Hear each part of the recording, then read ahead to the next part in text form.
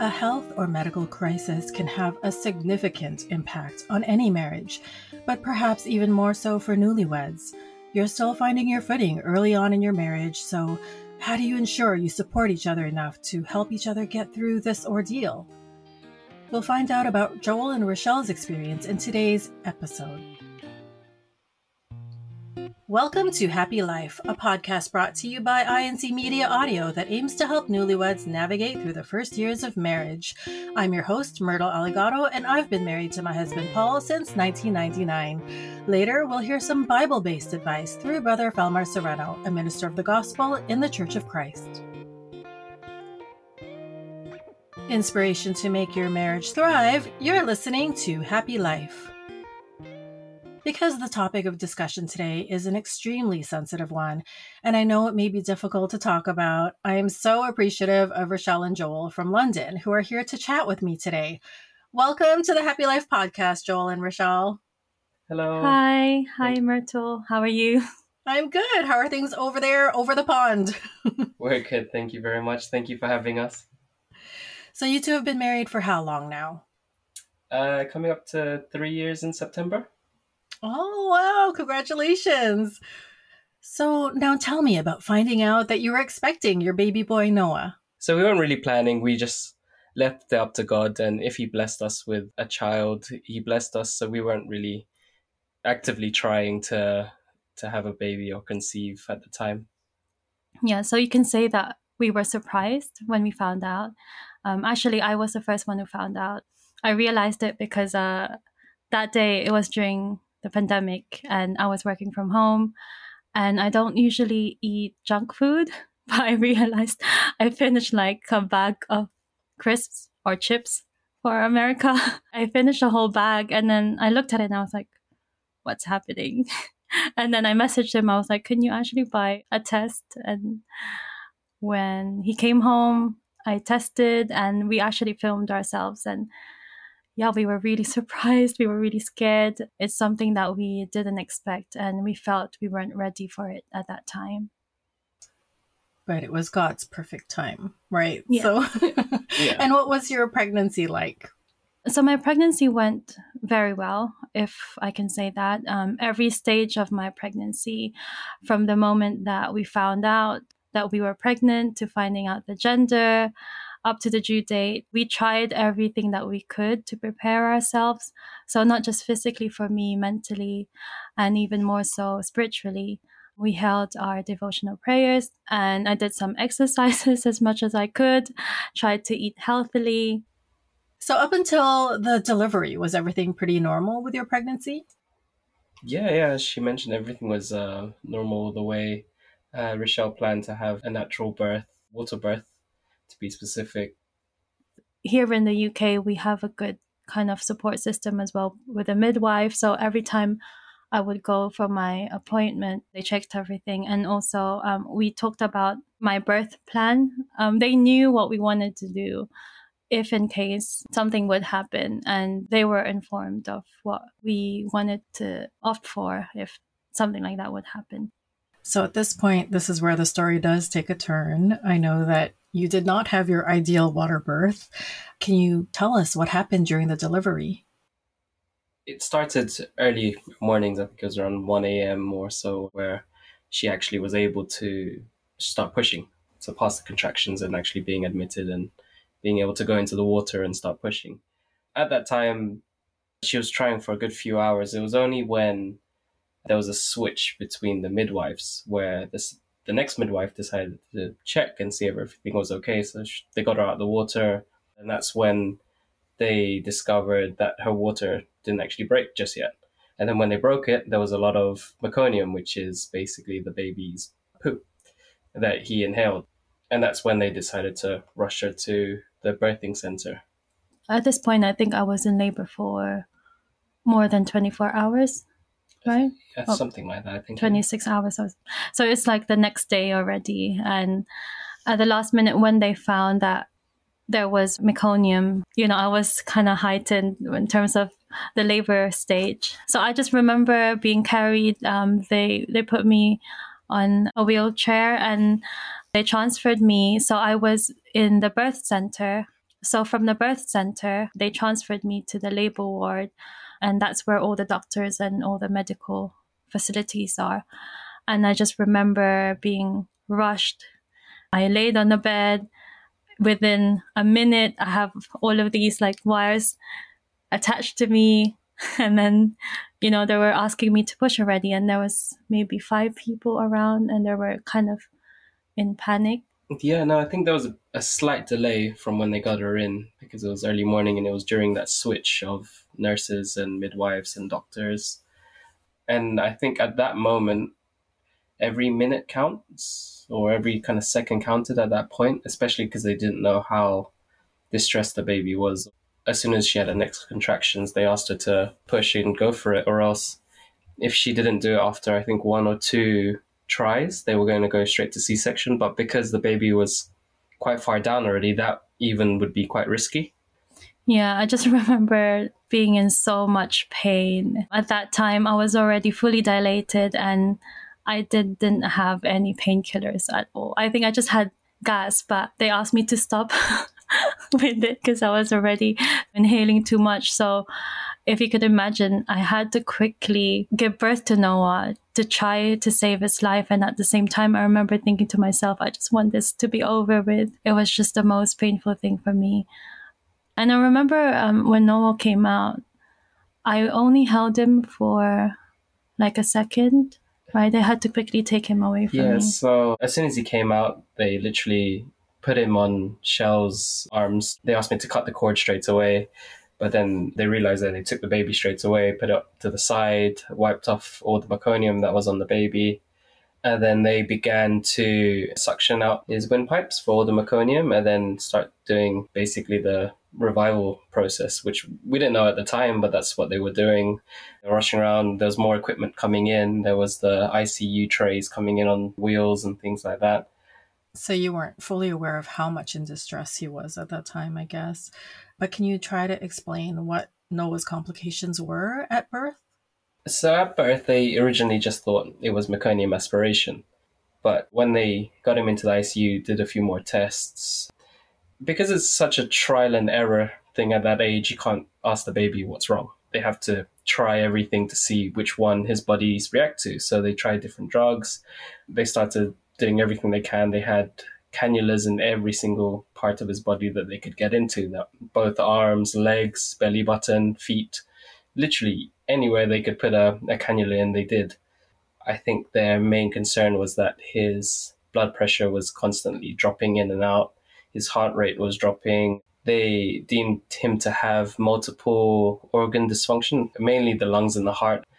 They didn't know what to do really at that point. They had a lot of concerns. They were calling different consultants in. They even started to speak to Great Ormond Street Hospital, which is a specialist child hospital in the UK, one of the top hospitals, for advice on what to do too. To list what the doctors had advised us, his complications were meconium aspiration syndrome, liver failure, thrombosis of vessels, metabolic acidosis, metabolic disorder, suspected sepsis, and acute kidney injury. I mean, that's a pretty long list, so it must have been shocking to hear all of that. And then how did he react with all the medications and drugs that they were giving him? When they began with the various drugs, he got to a point at Chelsea Hospital where he was at literally the maximum care that they could give him. There's nothing more they can do to try and save Noah. Great Ormond Street suggested that they have a procedure called ECMO. The way they described it to me is that it's similar to a heart-lung bypass, where they would take out the blood from Noah and they would reoxidize it and pump it back into the body. So it takes on the function of the heart and lungs, but it's not a permanent solution. It's to allow the heart and lungs to recover from everything that's happened and heal. So he was on that machine, and then I'm sure for such a young, small baby, that must have been kind of risky as well. Yes, it was very risky. Actually, the doctor in Great Ormond Street, he told us that was his only chance of surviving, basically. So they've tried giving him all the the drugs, the medicines that they could, but he wasn't reacting to it very well. And the last chance that we had was to put him on ECMO. So he was only 2 days old at that time. He was a small newborn baby. So it does come with a lot of risks. The doctor sat us down, I remember that time, and he basically listed to us all the things that could go wrong. And one of them was that because he is quite unstable and his heart was failing, his liver was failing, he had a high chance of getting a stroke or even bleeding, because again, they will open up his artery to connect that ECMO machine. And that could lead to a lot of bleeding, which he was already at risk for. Yeah, because he was on blood thinners, if I'm not mistaken, for the blood to circulate and not clot. So to get him onto the machine, you could basically bleed out anywhere and they won't know the cause. There was loads of different risks getting to that point or even making that decision. But even before that, the transfer to Great Ormond Street, we wasn't even sure if he was going to make it there, because imagine he was maximum care at Chelsea. To get him into an ambulance, they have to lower that level of care, and they have to also transport him, which you're moving the baby with all that. But everything was timed perfectly, and to be honest, that's all God's timing, really. If something happened, if there was a car that blocked us, or literally every second counted at that time. And then after that, in Great Ormond Street, with all the risks of even getting him on ECMO, they had to wait for him to get to a stable point before they can even operate. So we had to wait for a long time. Yeah, we had to wait for quite a while for him to just even get to that point where they said, okay, let's do it. Now's our window. Let's go. It's now or never. Yeah, at that time, it was already past midnight. We hadn't had any sleep or food. But that was the last thing on our minds, really. For me, I couldn't even sleep. We were so tired. But I remember as soon as the doctors left, we offered a prayer to God. You know, we had nothing else to do really but to pray for a miracle, because it was literally out of our hands. You know, we had to trust that God will use the doctors, the surgeons as his instruments to save our son, because that's all we could hold on to, God's power and his mercy, that hopefully we'll still see our son after the surgery. But yeah, thankfully, I think after 6 hours at this time, the doctors came in with the surgeons, and I remember them saying it was a success. And that was the first time actually that I just cried my heart out. I've never felt so much relief ever in my life after hearing those words. He was saying a few things about the surgery, how it went, but in my mind, I was just praying and crying and thanking God. For me, that was, again, another miracle that God performed. They also said there were the good things, but they also mentioned that before he was an ECMO of slim to none was his survival ratings, to now 50-50 pretty much, or just below 50%, you mentioned. Those were the odds that doctors can give, but I mean, in our hearts, we entrust it to God, and no matter how slim the chances are, it's all in God's hand, really, at that point. You know, I can't even imagine how scary and nerve-wracking those first moments and hours were for both of you. I mean, you're newlyweds and now you have a newborn baby in the NICU, or neonatal intensive care unit. How did you try to support one another, and what were the first few hours or, days or even weeks like? It's quite hard to describe it. Everything merged into one big survival mode of what I need to do to just get through this moment, get through this second. During the day, you normally think of hours or minutes or how long until work finishes. But in those moments, it was literally every second mattered. Something was happening every single second. Hands were moving, people were moving. Within those 24 to 48 hours, there was a lot of things that happened. And I think my body, anyway, kicked into just survival mode and just going with what your body intends to do, basically, and it just kept moving. For me, the first 24 hours were a bit different from Joel, I'd say. I felt a sense of loneliness and defeat as a first-time mother, seeing your child being in that condition, fighting for his life. And as a mother, I couldn't do anything. I felt like it was my fault. I carried Noah for 9 months. I gave birth to him and he wasn't okay. And I didn't know what to do at that time. Also, because all of these happened during COVID and due to the restrictions in the hospital, I didn't have my family or friends around me. And even Joel, he could only stay with me at the hospital until 6 p.m. And most of the things that kind of happened to Noah happened that night after 6 p.m. I remember during that day, we didn't even tell our family I was in labor, so they didn't know that I was actually giving birth to Noah. And we wanted to surprise them, I had this image in my mind that I would just show Noah's face and then surprise kind of thing. But again, that didn't happen according to what we planned. Obviously, they asked me, where's baby? And I remember I couldn't even answer. I was just crying to them because, I had to tell them, baby's not here. He's NICU. He's not with me.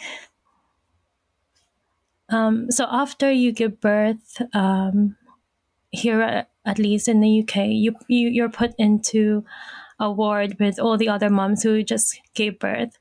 And there's no room. You're just separated by curtains, basically. So all night, all I could hear was newborn babies, and they were crying, they were cooing, and then all the moms figuring out how to feed their babies.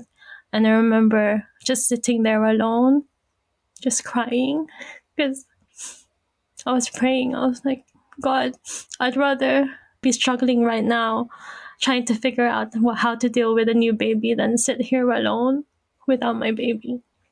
That really broke my heart. I don't think I told Joel this, actually. Because every hour the midwife would also come to me just to check if everything is okay. And I remember the look on their faces when they would open the curtain and I was by myself and they would ask me, are you okay? And then all I could say was, yeah, I'm okay, but I'd be crying at the same time. That was really hard for me. It was already late at night, I tried my best not to disturb anyone else. So it's really just me by myself, just going through all the emotions I could feel, and especially postpartum, to all the moms out there who has been through that. Your emotions can be wild even after you give birth. Isn't it? You're a hormonal wreck. It's like so emotional. Everything makes you cry. So I can't even imagine, honestly, Shell, how you were just by yourself and feeling so isolated. My heart, it just goes out to you for what you went through. I still wanted to see my baby, so I actually forced myself to stand up and walk to the neonatal ward just to see him, even though I was still in so much pain. I just gave birth a few hours before that. Just going to NICU and seeing my newborn baby with so many cables around him. He had a tube through his nose and he was breathing with the machine. That was really hard for me to see. His body was so small and, it's a sight I wish no mothers would see. Yeah, when I did come back, the only thing that we could do together is just try to be there for each other. Because of COVID, we weren't allowed to both be in next to Noah, so we had to take turns at that time, which is very difficult. I can speak for parents that if your child is in a condition where you can't do anything about it, you just see them there and you can't do anything. It is heartbreaking. We just tried to comfort each other. We prayed every time that we were together or we felt overwhelmed. We would pray and that would calm us down and calm our nerves. We just poured out our hearts in prayer, really, whatever we could think of. we left the decision of what happens to Noah up to our Almighty God, and we just promised that no matter what happens, we will continue to be faithful and continue to serve him come what may. Yeah, and during those first 24 hours or even 48 hours, we would always receive bad news. Yeah, we'd always hear he could go at any moment, please be ready, his blood pressure's unstable. They tried to manage our expectations. They're saying they're giving him all the best care and medications. He's not taking it well, but between Rochelle and I, all we could do is trust in our Almighty God. At that moment, we already expected for us to be staying in the hospital longer than planned. So Joel went home and got our stuff. All throughout the night, I was just by Noah's side. And I remember the nurses and the doctors, they were forcing me to go back to my bed. But they reassured me that they would call me again if they ever needed me.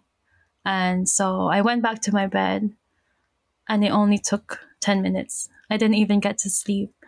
One of the doctors who told me that they will call me physically went to my room and asked me to go to see Noah. And obviously, seeing the doctor physically coming to me, my mind was already in a panic mode. I was already expecting the worst. And then when I got to NICU and saw Noah again, there were about 10 doctors running around. They were talking amongst each other. They were getting all the equipments. And one of the doctors approached me.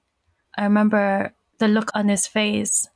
And he told me to call Joel and ask him to go to the hospital. And he told me, just prepare.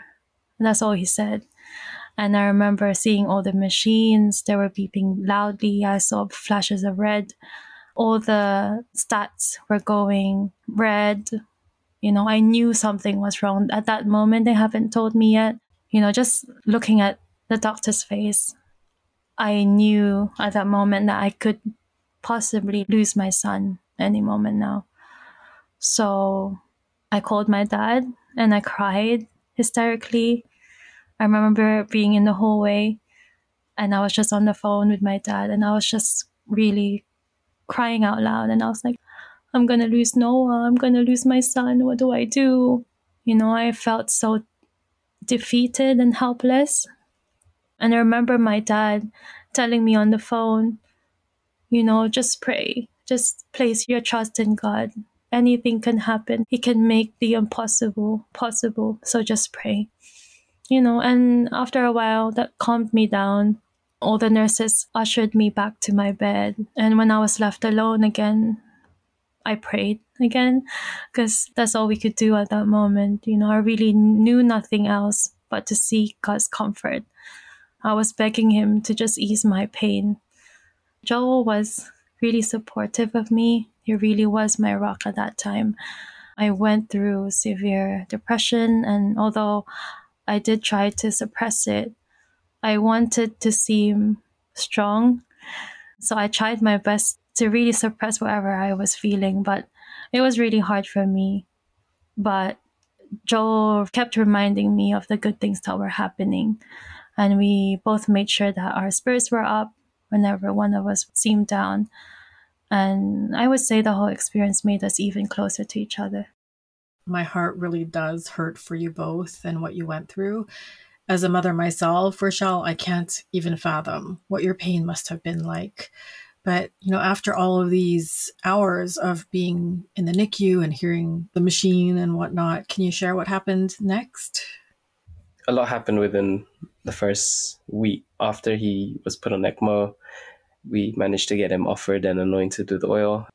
I felt calm after that moment, and I believe that's a manifestation of God's love and the fact that we put our faith and our trust in him. He really put us at ease at that point. We knew and we both understood that whatever happens next, it's up to our Almighty God, and we were both very thankful and grateful for whatever would happen next, really. I remember the nurses were telling us, Joel and I, how we both looked happy. when we were in the hospital. Do you remember that? They always said, "How are you guys so calm? Yeah. How are you guys so relaxed about this?" Yeah. I think after he was anointed and offered, we literally were so calm.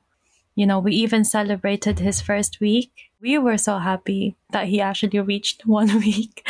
We were over the moon. We wanted to thank all the nurses that were taking care of Noah at that time. My brother and sister-in-law, they have a cake business.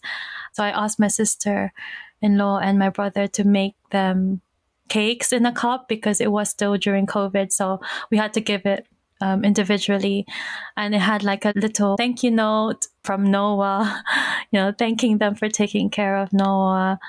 At that time, he was still unconscious. He wasn't moving yet, but we felt happy because he was really stable. He was the most stable he could at that time. We were beyond ecstatic because we felt that God blessed us with not just a day, but a week with him, which was more than what we prayed for every day. By the grace of God, after 6 weeks, Noah got to come home with us, and he recovered around 10 weeks after that. Oh, I'm so happy to hear that. That must have been such an amazing feeling.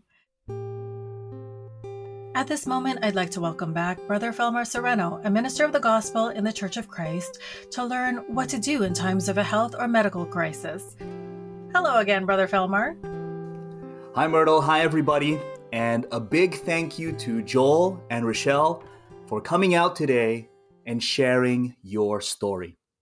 And in connection with that, we want to start our Bible-based advice today by asking the Holy Scriptures, is it a new thing that members of the Church of Christ face life-threatening situations? Let's read what the Bible says here in 2 Corinthians chapter 1. The verses are 8 to 10. We'll quote from the Message translation. We don't want you in the dark, friends, about how hard it was when all this came down on us in Asia province. It was so bad, we didn't think we were going to make it. We felt like we'd been sent to death row, that it was all over for us. As it turned out, it was the best thing that could have happened. Instead of trusting in our own strength or wits to get out of it, we were forced to trust God totally. Not a bad idea, since He's the God who raises the dead. And He did it, rescued us from certain doom. And He'll do it again, rescuing us as many times as we need rescuing. Here we heard from Apostle Paul, a member of the Church of Christ in the first century, who also found himself in life-threatening scenarios, along with many other Christians in their time. And what is a natural human reaction when your life is in danger? In the words of the early Christians, it was so bad, we didn't think we were going to make it. We felt like we'd been sent to death row, that it was all over for us. In short, they were devastated and felt like all hope was lost. So we can understand where Rochelle was coming from when she shared with us earlier how defeated she felt, even feeling like she had failed as a mother, that her heart was broken into pieces, and how she was crying nonstop for her newborn whose life was hanging by a thread. And you could say it was one of those perfect storm moments because this family emergency happened while COVID was still very much at large.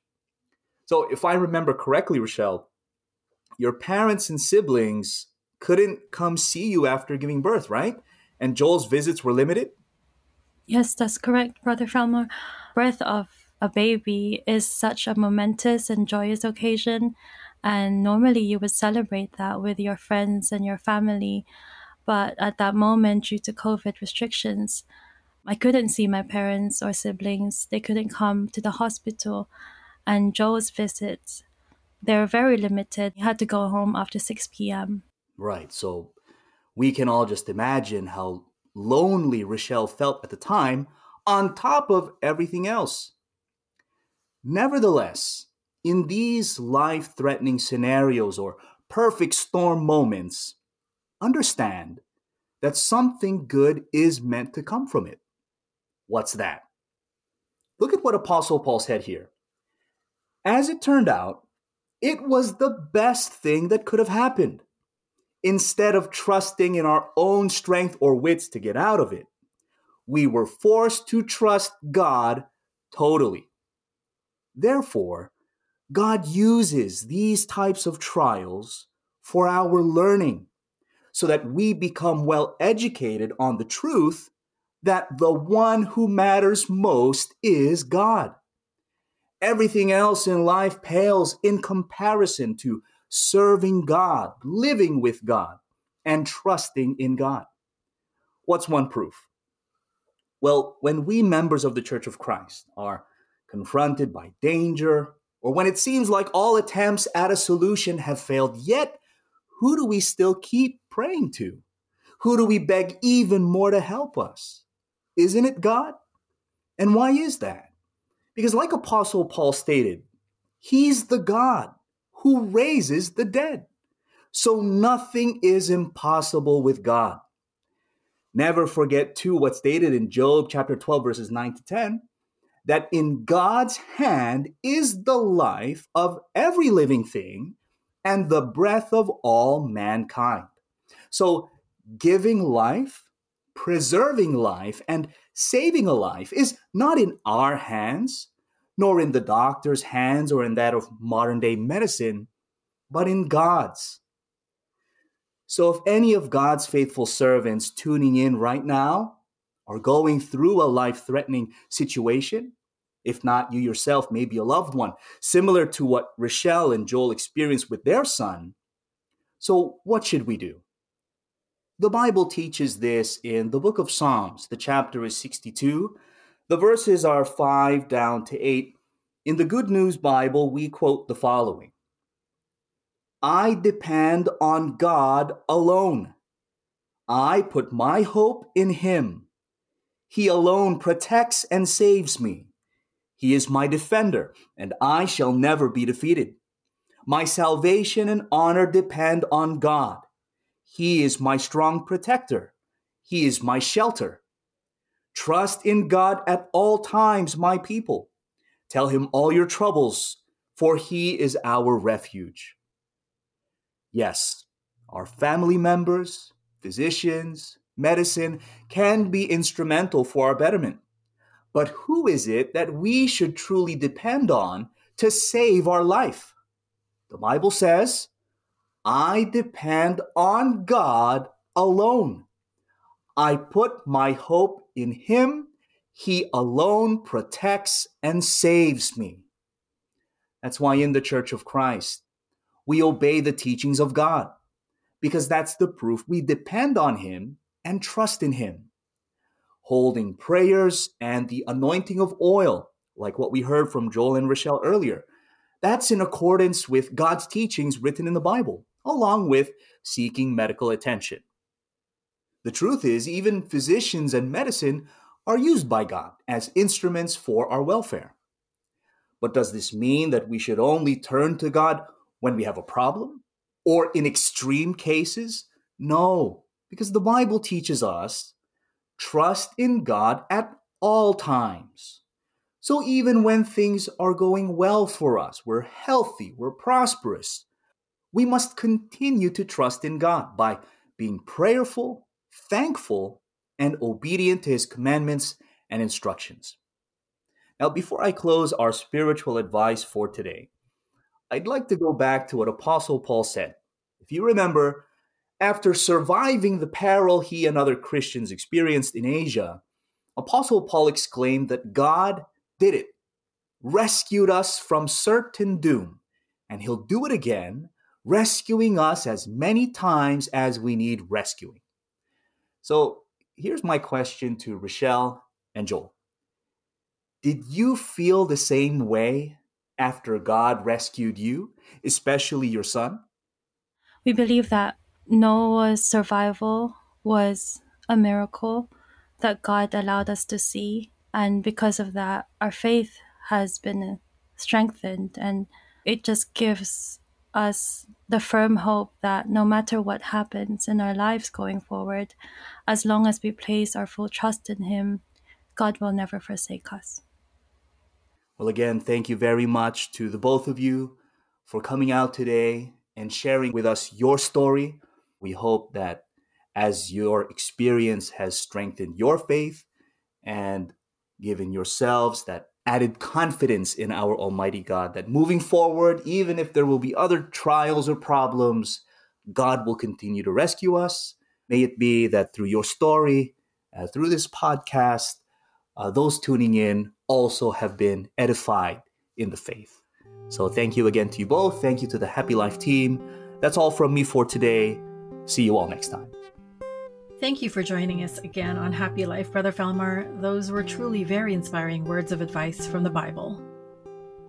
So, Shell and Joel, what kind of support did you receive from family, friends, and even fellow brethren in the Church of Christ?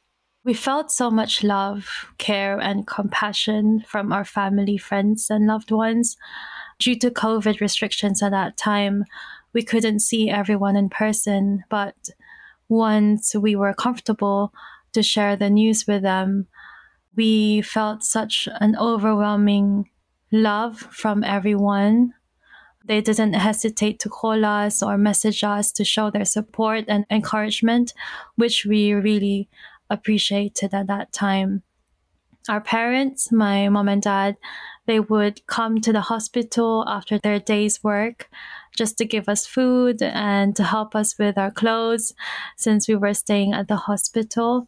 And my sisters and a few of our friends as well came to the hospital socially distanced. So we got to see them from afar. Every single effort that they did to show that they were there for us is remembered by us, and we're really thankful for that. And even just dropping us a random message of, hey, how are you? How's Noah? A lot of those things, we really felt love from our family and friends really at that point. And even ministers would also contact us. And one of the first ministers we actually reached out to is our district supervising minister, Brother Glenn Gomez. He was the first one outside of our family that we contacted to just seek advice on what we needed to do, because one of the first things that we always knew to do was speak to your spiritual advisor. He was the one who was God's instrument to give us the confidence and faith that we needed to face this trial. Also, one of our other overseeing ministers here in the UK, Brother Philip Velasquez. He's our overseeing minister in INC Media Services here in Europe. He was the one who offered Noah to our Almighty God. It wasn't planned. Brother Philip was actually one of the ministers who called us. We asked permission from Brother Glenn if it was possible to offer him, because we wanted his name written in the book of life at that point. And if he was to pass away, who knows what would happen? That was one of the questions that we asked. And Brother Philip called us at that point too. I mentioned it briefly to him that we would like to anoint Noah and offer him as well. And Brother Philip was like, oh, I'm free tomorrow. I don't mind doing it. I'd like to do it. And I was like, yes, please. Yeah. So we sought the permission from Great Ormond Street if they would allow it, because they weren't allowing any external visitors or anything like that. But because he's a minister, it's a slightly different story where there's exceptions in cases like Noah where he could go at any time. They allowed him to come visit the next day, which was quite fortunate for us, really. We actually received a message from our executive minister, Brother Eduardo Manalo, who directly instructed Brother Phil to anoint Noah and to pray for him and to offer him to our Almighty God. After succeeding bad news, that was one of the best news we could have received. It was overwhelming. We felt so blessed, and we felt his love and care that he would go this far, and he didn't know us, and he remembered us and our family, which is another manifestation of our Almighty God's love and guidance through the church administration. Oh, wow. I'm sure it was so reassuring to feel that you were not alone. It must have been heartwarming. What do you think got you through those first few days and weeks? Throughout the stay in the hospital, we managed to still worship, and we still had guidance from our local resident minister, Brother Daniel Apostle. He was always there to help us too whenever we needed, and it was being able to fulfill our duties and our primary duties of worshiping that really put us at ease. And the worship services of that time felt so timely. They felt like our Almighty God was answering our prayers through the worship service. The worship service was something that we couldn't miss despite what we were going through. With God's grace and mercy, Joel even continued to perform his duty as the local TSV. So that's the technical support for video streaming. I continued to attend our choir practices. We felt that those are the things that we couldn't give up. Okay, despite what we were going through, we will still continue to perform our duties and to worship God. At that time, the children's worship service started again, and I was able to perform as a teacher again. And that was a really big blessing for me to be able to teach the younger generation. And I just remember thinking that I hope one day I'll be able to teach Noah as he grows older in the CWS too. And being able to hold on to those duties and keeping us busy throughout those times, it really helped us get through those situations. Yeah, we kept ourselves busy doing the works for our Lord God, and it helped us change our focus. It helped us feel hopeful for what's to come, especially whenever we would pray as a couple. There are times when we are given situations such as this time where we really cannot do anything on our own. And this experience with Noah was one of those times. And it was important for us to be able to pray to God, not only because we needed his help and his guidance during this clouded, confusing, and overwhelming time, but also to remember to thank him. Yeah, absolutely. Having that right and privilege to be able to pray and know and believe that he has heard our prayers is such a big blessing that we would never take for granted. And we're grateful for that right. And no matter when it is, what day, what hour, our Almighty God is always going to be there for us. And he has been there for us, especially through those moments, which were probably undoubtedly our most troubled and darkest moments in our lives, where we didn't know what could happen. That's actually one of the things that the ministers that we spoke to reminded us through, the verses that they've read to us and through their prayers for us, that no matter what happens, as long as we place our trust in our Lord God, we need to trust that he has a better plan for us, be it that we might lose our son or that we get to spend more days with him. But at the end of the day, whatever it is God's will, and whatever God wills for us is always for the better. How can friends best be supportive of a newlywed couple experiencing a health crisis or a medical scare? Just being able to show your genuine care, no matter how you choose to show it, whether it be by dropping a text or a call or act of kindness. We had some friends that dropped us some food. Especially during COVID, because you can't really physically see someone. Even just those little quick texts, like, I'm thinking about you guys, or I'm here for you. Something as simple as that, right? So what would your words of encouragement be to other newlyweds who are also experiencing a health or medical crisis? That they are not alone. They have a whole community behind them willing to help. Even though there are moments when you feel and think that you are alone, just remember that our Lord God is always there. He is always ready to help you and to comfort you. You have to just remember that with our Almighty God, he is almighty. He can do everything, even the impossible. Very, very true. And, now that Noah has turned a year old, what are you thankful for? Thankful for many things. The fact that he's healthy. There's small wins where he gets signed off from physio or has a checkup and they're surprised at how much he's progressed, that everything is good. He's a very active baby, and you wouldn't think that what he went through, really. And it makes us appreciate him even more.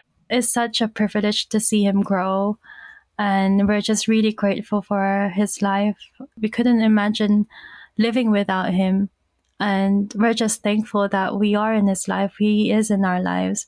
And we're thankful to God, especially for blessing him with a year full of achievements and milestones. And like what Joel said, even the small wins, even after he was discharged, we had many doctor's appointment, follow-up appointments, and just hearing the doctors telling us that he's growing as he should be, achieving all these things, it makes us happy and beyond grateful to our Almighty God for letting us see that. And again, it's one of our answered prayers.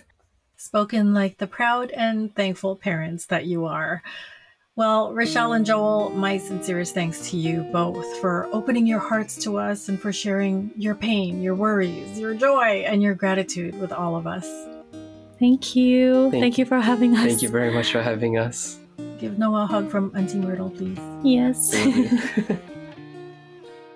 It's scary when you're faced with an unexpected medical or health crisis as newlyweds. The stress and challenging situation will definitely test you and determine how you'll overcome it.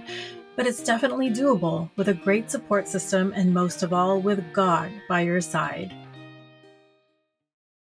This brings us to the end of our discussion for today. To learn more about Christian relationships, please visit incmedia.org. If you'd like to say hi, send us a question, or see who our newlywed guests are, you can visit our Instagram account at happylife.podcast. Please also remember to share our podcast with your family and friends and all the newlyweds that you know. Thank you from all of us here on the Happy Life team. We're so glad you joined us today and hope we've all been reminded about the blessings of marriage.